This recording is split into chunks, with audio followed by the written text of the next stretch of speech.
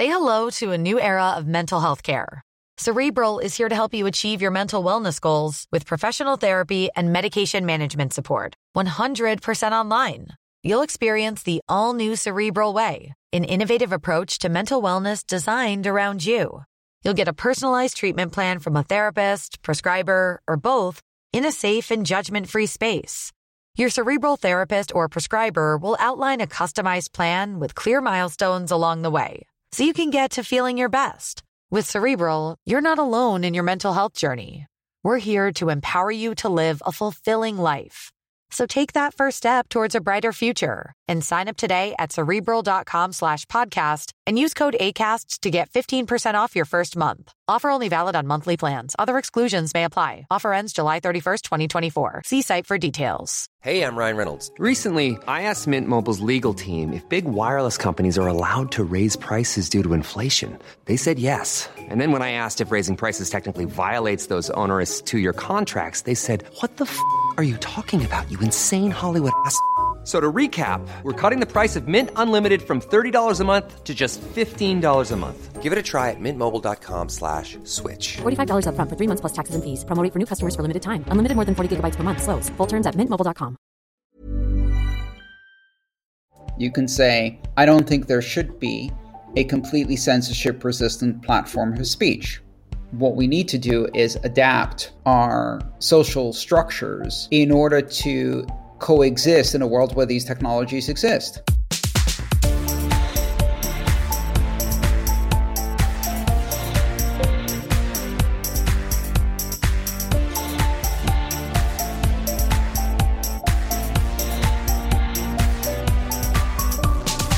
Today I'm speaking with author, educator and blockchain expert Andreas Antonopoulos on the subject of censorship-resistant internet. He helps me weigh the pros and cons of unstoppable speech online, and we also get into the toxicity of the online world in general.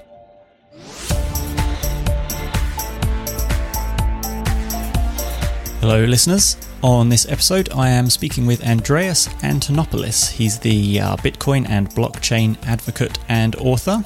As it was quite a short interview, I just want to jump in here to give you a quick primer on some of the things that we're speaking about, because I didn't want to waste his time by getting him to explain kind of basic concepts about how blockchains work. And I also wanted to give you kind of an idea of what my position was going into the conversation. So by now most people probably understand the basic concept of a blockchain and have probably heard of Bitcoin and maybe some other blockchain projects like Ethereum. But for those who are less familiar, it's essentially just a ledger of data, which could be records of transactions, it could be virtually anything else. It could be a website like Twitter, it could be a blog, but the record exists in a large number of locations distributed across a network, which makes it basically impossible to hack. If you were to change the data on one copy, then it would be out of sync with the other copies, so it's easy to identify any kind of fraudulent use.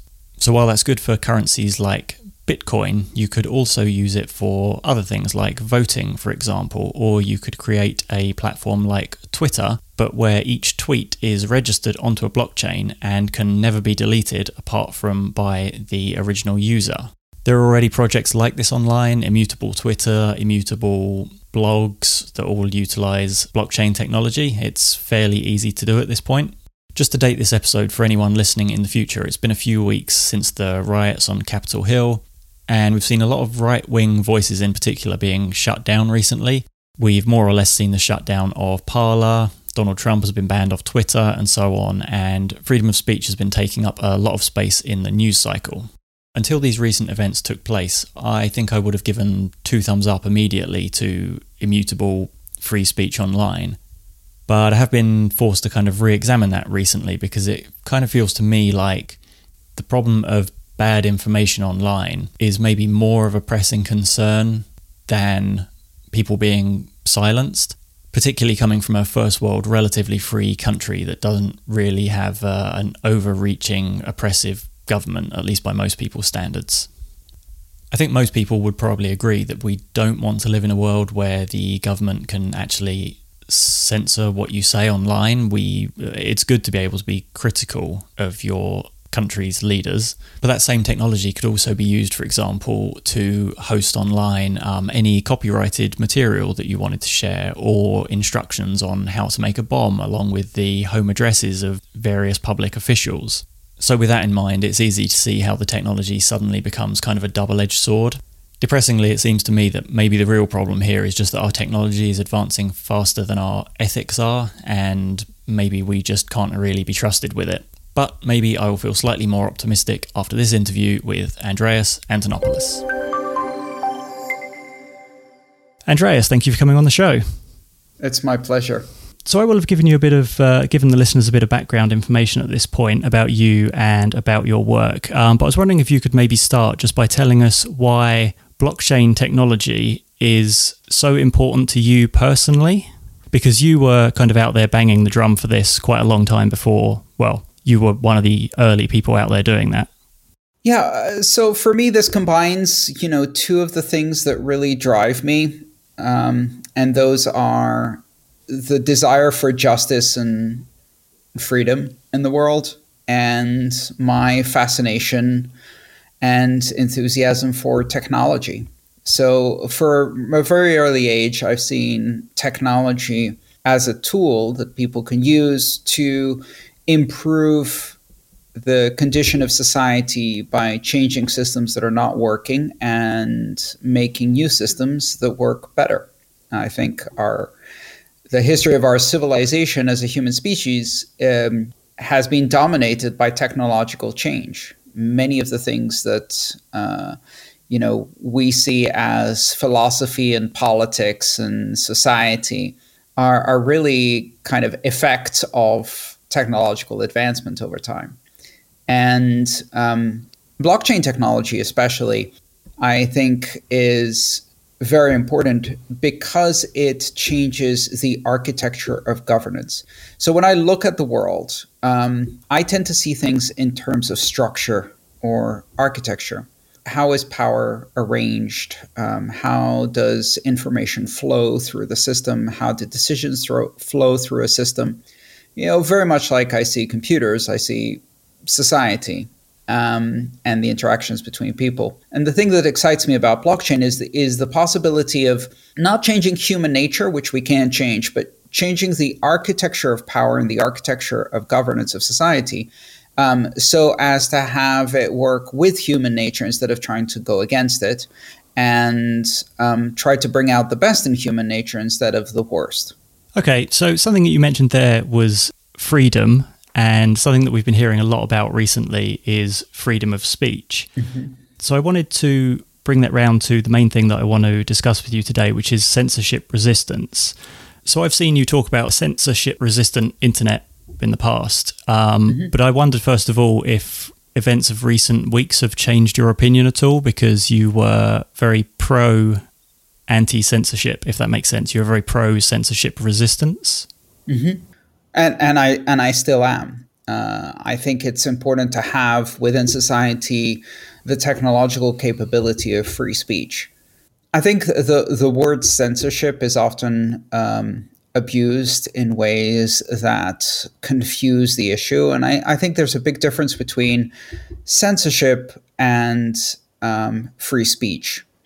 So censorship, very strictly speaking and narrowly speaking, is the use of government authority to prevent speech before it happens.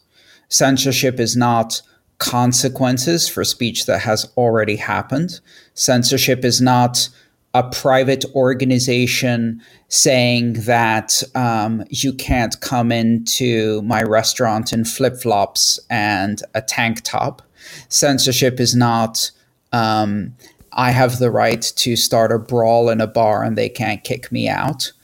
All of those things are consequences and private policies.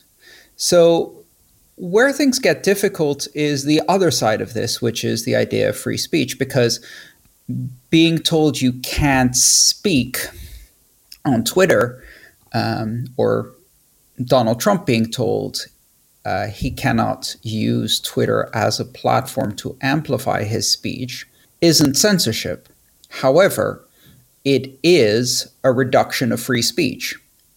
It's not censorship because it's a private party applying their own policies. And in that way, it is their speech and their right to apply editorial control, to manage expression on their platform. They have speech rights and expression rights to decide how their private platform is being used, including by them. And they're not the government, so it's not censorship. However, it is a restriction of free speech.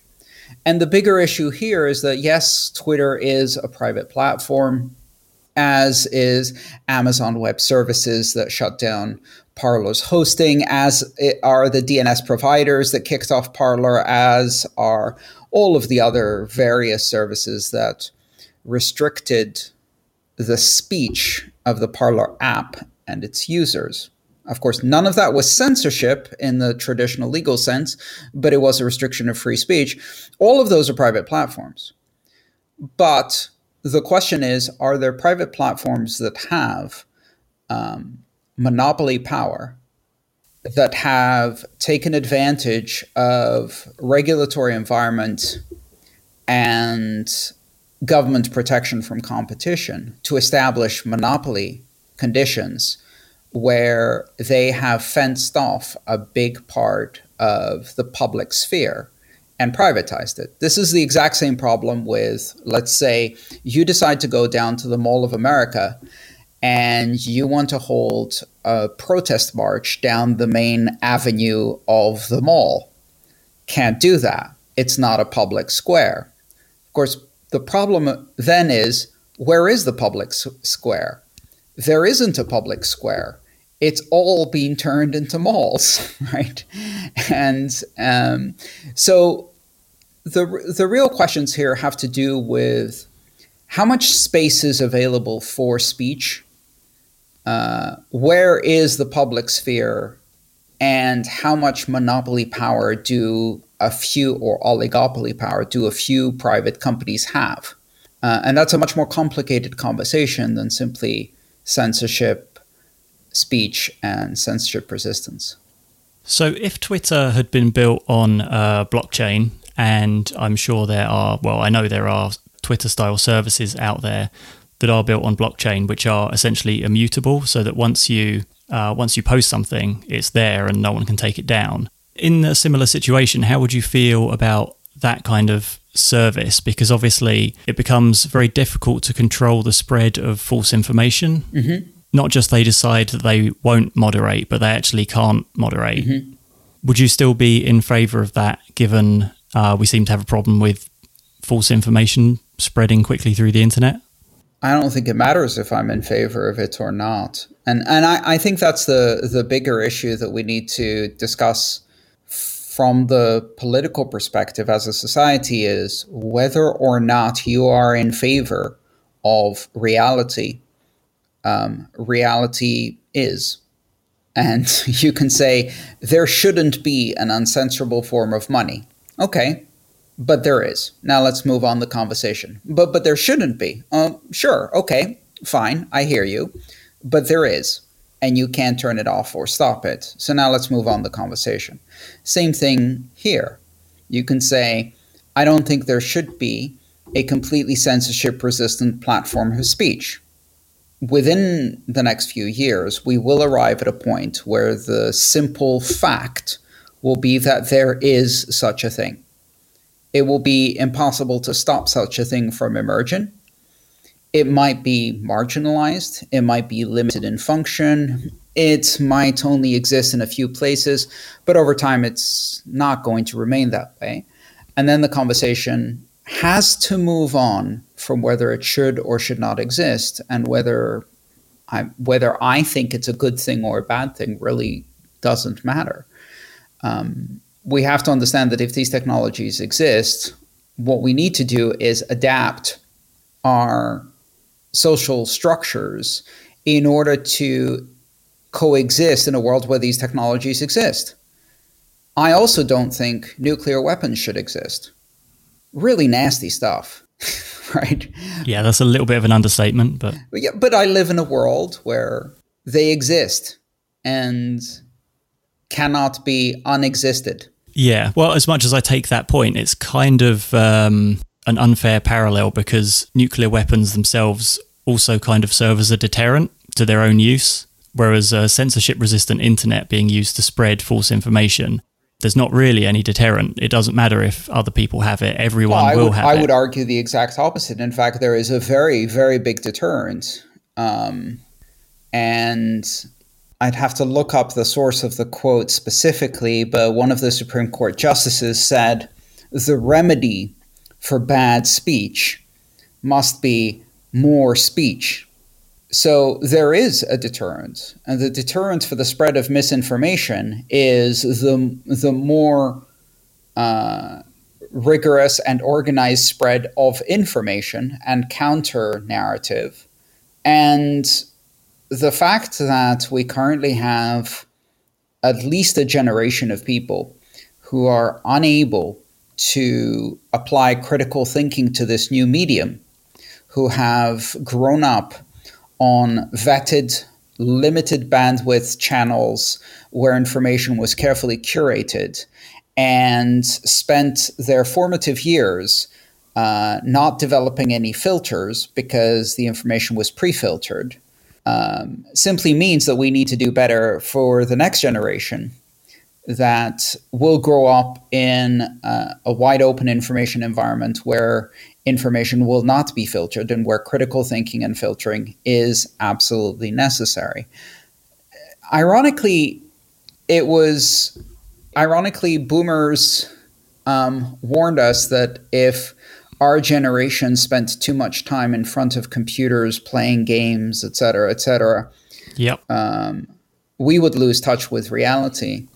And then it was their entire generation that got sucked into a misinformation vortex and got brainwashed by Fox News and Facebook and started believing absurdities just because, Uncle Joe and Aunt Margie reposted some absurdity from some screaming person in a video. And it conformed and really pushed all of their confirmation bias. That generation cannot be taught critical thinking ex post facto. It's really simple. And it's a tragedy because it's created a mental health crisis in the United States, and it's created an opportunity for authoritarianism and very dangerous radicalization and extremism, not on the left or the right, but if you look at it from a circular political dimension where the extremes meet, it doesn't really matter if you're radicalized on the right or radicalized on the left. Radicalized is radicalized. What these information systems are doing is they're radicalizing a generation that has no immunity, no critical thinking immunization to radicalization. And this is happening in countries that are totalitarian leftist countries. It's happening with radicalization to the left. In countries that have more right-wing tendencies, it's happening with radicalization to the right. But the problem is that radicalization is so easy to do through these channels because, when someone says, I have an open mind, do your own research, usually that's because their mind is way too open and they should have had some filters. So you can't fix that by hoping for a return to a world where information sources were pre-filtered, pre-vetted, and had an unbiased perspective, because they didn't have an unbiased perspective. They just had a specific bias. Not perhaps a radical bias, but in their own way, they had a specific bias. And now we live in a world where that no longer exists. So we have to adapt. There's no way to turn back time. And do you think this is going to get worse before it gets better? Because our technology to be able to share things and seemingly to be able to convince people of bad ideas seems to be getting worse more quickly than we develop ways of coping with being surrounded by bad information. Yeah. And some countries are more susceptible to this than others. I think in the United States, some of the events of the last year, especially during pandemic, but even longer, have demonstrated that some of the weaknesses that exist in education, in mental health support, in healthcare support, come back as blowback effects that have society-wide impact, right? So the fact that we're looking at a year into pandemic and people can't figure out that the mask goes over the nose, and you can train a toddler how to go potty in less time than that. It shouldn't be that hard, right? It shouldn't be that hard to make the connection between respiratory virus, cover your exhaling holes. And yet we're still here. And that means that a lack of a robust educational system, a lack of a robust scientific science education foundation in the United States, and a lack of a robust healthcare system, 400,000 dead and rising unnecessarily. I mean, at least 2/3 of those deaths were preventable. And so from that perspective, you're looking at kind of institutional and cultural failures translating into death count. Now, that should make a society reconsider some of its assumptions, but it won't. And I think that's the problem here, because you can't fix this by censoring Parler. You can't fix this by deplatforming the mouthpiece of the cult. Now, there should be, I think, opportunities in various forms of social media platforms for people to better curate the information that they receive, that they propagate, that they share. And a lot of that is surprisingly not available. I'll give you an example, and I don't know if any of this would work. I'm just thinking off the top of my head here.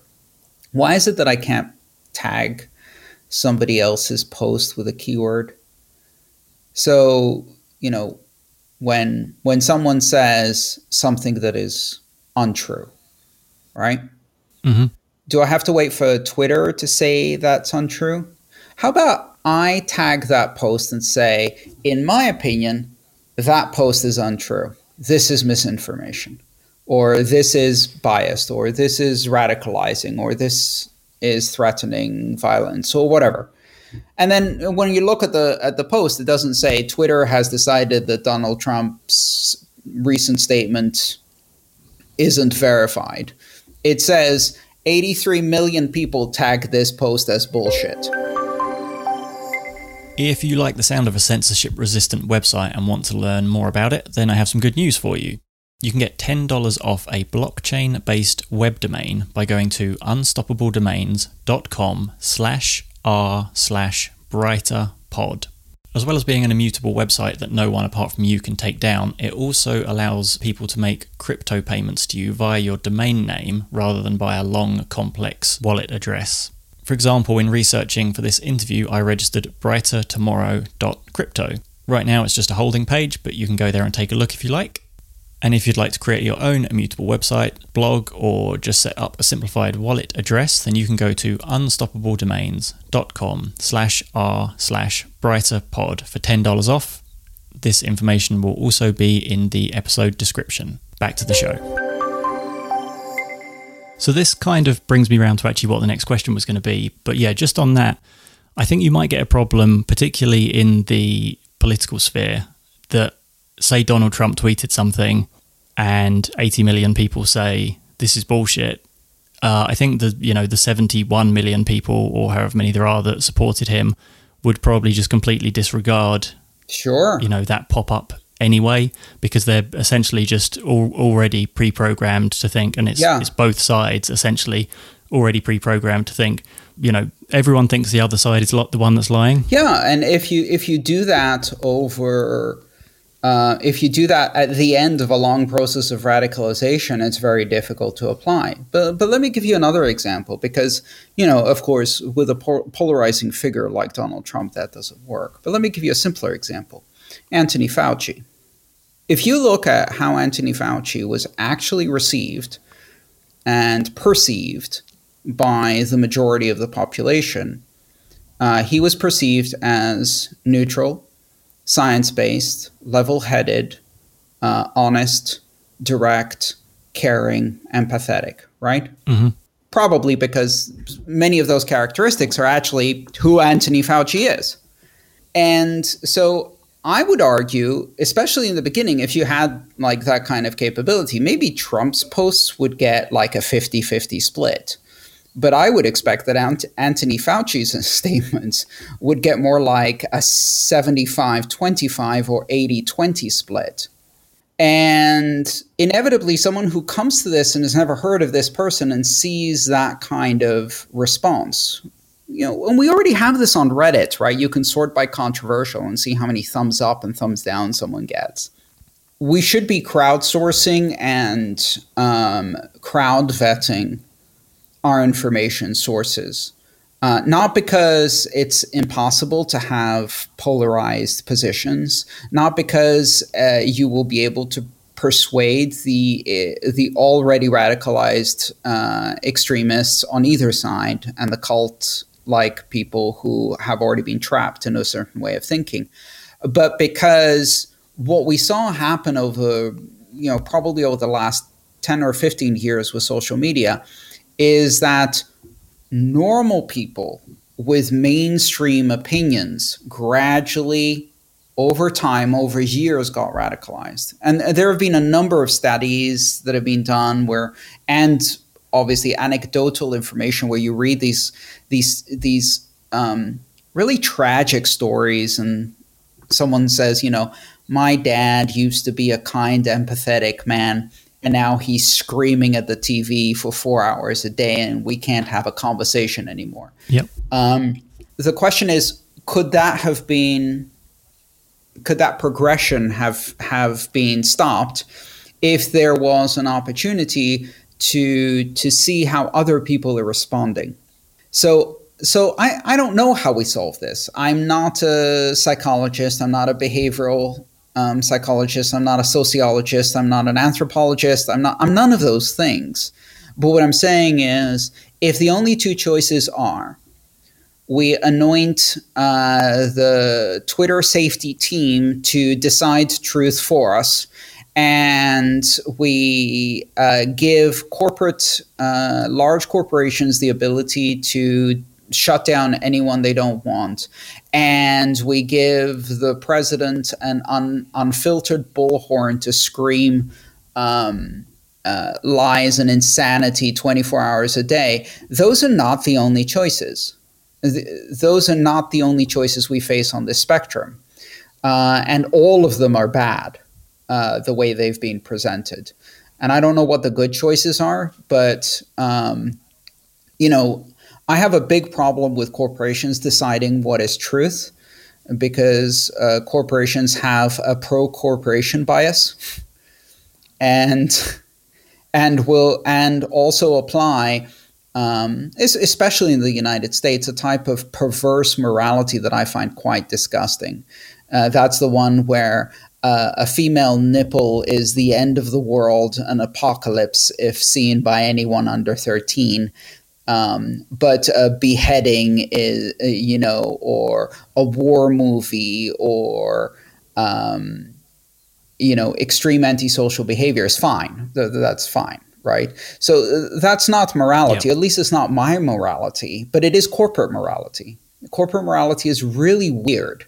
And I don't want that to be the common denominator of social morality. And I also don't want to see platforms that allow information to be propagated unrestricted, but then don't actually offer users a way to curate their own information intake. I'm not talking about stopping other people from saying to other people whatever the fuck they want. That's going to happen, and people will be able to. I am in support of that. I don't believe in censorship. Can I curate my own feed? Can I curate my own information intake? Right now, I can't. Right now, if I open Twitter, I have to expose myself to the full fire hose. I don't want an echo chamber. But I do want to curate my own attention so as not to invite the world's worst people direct access to my dopamine center. I don't want to plug them in to my attention center. And right now I don't have a choice. If I want to do my job as someone who does education on social media and interacts with a very large audience, I have no risk of being in an echo chamber. Even if I've blocked 60,000 people, trust me, there's another 500,000 people I can interact with and who interact with me all the time. I'm in no risk of being in an echo chamber. But every time I open Twitter, every time I open social media to do my job that I have to do, I basically open the door of my mind and attention to a horde with no ability to protect my own psyche. And I'm not asking anybody else to do it for me. I'm asking for the tools. And this is user interface design. This is not platform. This is not censorship. This is give me technology tools so I can apply critical thinking outside of my own head, right? Just like we do other things, you know? Does that make sense? Yeah, no, that does make sense. I mean, I don't really use a lot of social media myself, but Twitter is obviously not particularly filtered, whereas if you look at something, I guess it's still not that filtered, but something like Reddit, you're kind of following topics rather than following personalities, so it does feel like you get less of what you don't want in your feed.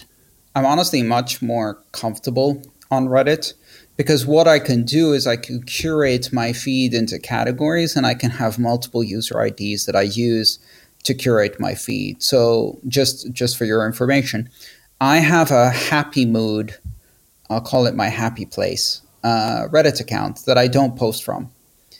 And it's all cute animals and made me smile and empathy and no small victories and human achievement, and it's all curated so that all the groups are about compassion, empathy, success, motivation.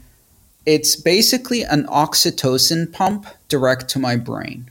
So when I've had too much of Bitcoin Reddit or politics Reddit or whatever, I can just with one click switch accounts and just be bombarded with puppies and unicorns and funny videos and babies making funny faces and replenish my oxytocin reserves and take down my adrenaline. And I know that when I'm running that program, I can actually see my shoulders creating separation from my ears. It's great. I love that. I love the ability to do that. I wish I had even more tools on Reddit to do that. And with Twitter, I've done the same thing. You may notice on Twitter, I don't follow anyone. All of my follows are on lists. And the reason I've done that is because I've grouped the people I follow into similar categories. So I have lists that I follow that are about crypto. I have lists that are about InfoSec. I have lists that are about politics and law and current events. But I also have lists that are about motivation and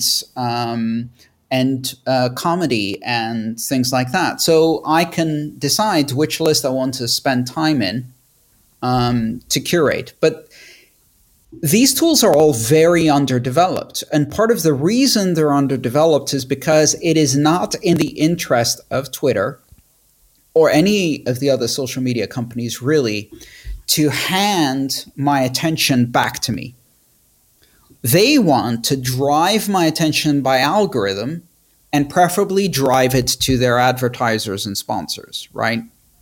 So it's not in their interest to give me the tools to manage my own attention. And a lot of that, ironically, is solved by another aspect of blockchain, not the censorship resistance, but the currency.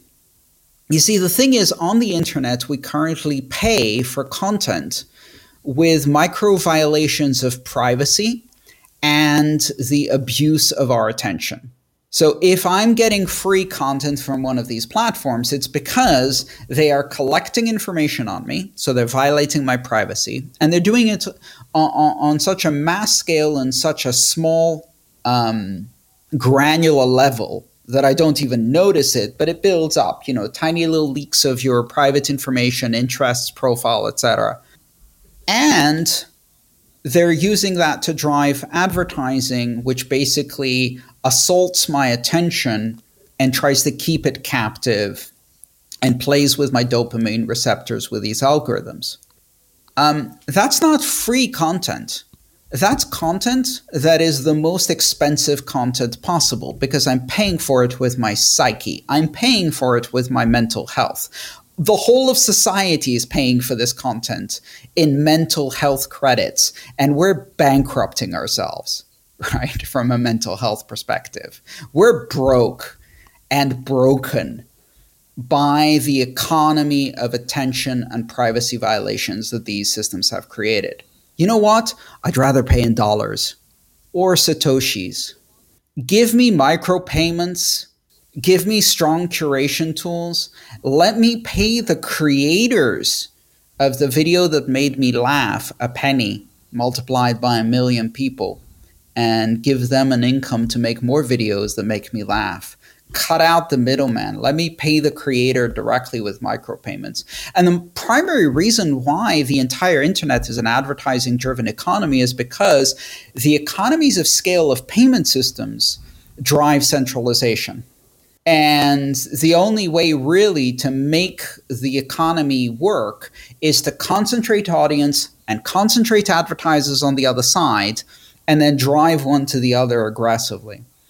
But micropayments and decentralized currencies actually change that equation. They allow me to engage directly with a creator, or as a creator to engage directly with my audience, and earn their attention, and then earn their actual money rather than trying to violate their privacy to pay for my livelihood. So ironically, it's not the censorship resistant that gets us out of this mess, although that's going to be an inevitable part of our future. It might be changing the fundamental economics of content delivery and creation. Okay, so I know we're just about out of time here, so I'm just hoping I can get one final comment from you. If you could just imagine you were appointed as some sort of technology czar, where might you put your focus to start with, and what kind of changes would you like to see over, say, your first 10 years? I've been asked this question in a variety of ways before, and my answer is usually the same, which is, as my first edict, I would abolish the office of the technology czar. As my second edict, I would establish that no such office must ever be created again because it offers too much power to one person, and then I would resign. That's an excellent question, Dodge. Well done. Yeah, but to answer more accurately, I don't think we should be looking for benevolent leaders to make better choices for everyone. Because when you make someone a leader who can make choices for everyone, the first thing that goes out of the window is the benevolence. It is not sustainable for a human personality to acquire that much power and not be corrupted. The problem is the architecture of power. When you put someone at the top of the pyramid and power flows up and decisions flow down, that puts so much pressure on the personality of a person that it breaks them. As the saying goes, I think this might have been Teddy Roosevelt, I don't know who said this, to see a man's true character, give them power, right? Or something like that. I'm paraphrasing. Don't give them adversity, give them power. So I would say what we should all be doing is we should all elect ourselves our own technology czar and rule over the kingdom of me by making better personal choices in technology. And that is scalable. We cannot simply look at technology as something that is benign or unimportant or where we don't need to put in too much effort and just open ourselves up to whatever is given to us. We need to think very carefully as technology being an interface that can actually directly affect our mental health, directly affect our mood, our personality, our behavior, and carefully curate which technologies we allow into our own lives. Just because a technology exists doesn't mean you can or should use it. And I'm not going to tell anybody else what to do, but I am going to tell myself what to do. And I think that's where we should all start. On that note, maybe you could tell people what to do if they want to learn more about you. Is there anywhere in particular they should go?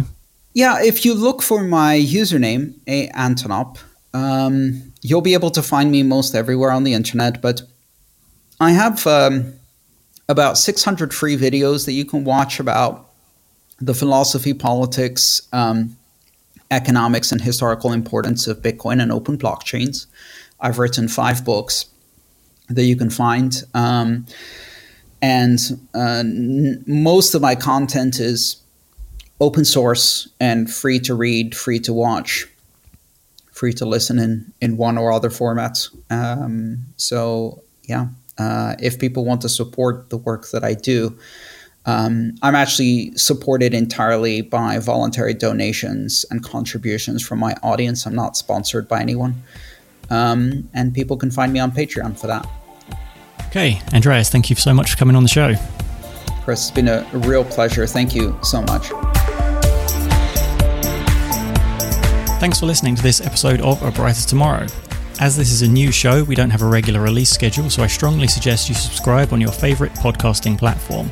You can also follow us on Twitter @BrighterPod or join the conversation on Reddit at r/BrighterTomorrowPod. Also, if you enjoyed the show, please consider leaving a review, as it really helps us to climb the charts and reach more people. Finally, you can email us at brightertomorrowpod@gmail.com if you want to say hello. Thanks again, and see you next time.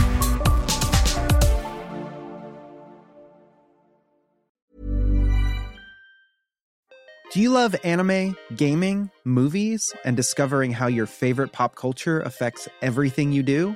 Then join us on Crunchyroll Presents The Anime Effect. I'm Nick Friedman. I'm Lee Alec Murray. And I'm Leah President.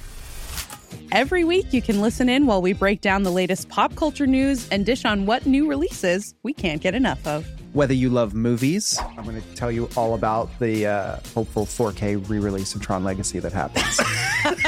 I'm right there with you. Or music. The music in this show is absolutely incredible. Or anime. And under this mask is another mask. You can discover your new favorites right here on The Anime Effect. Listen every Friday wherever you get your podcasts and watch full video episodes on Crunchyroll or on the Crunchyroll YouTube channel.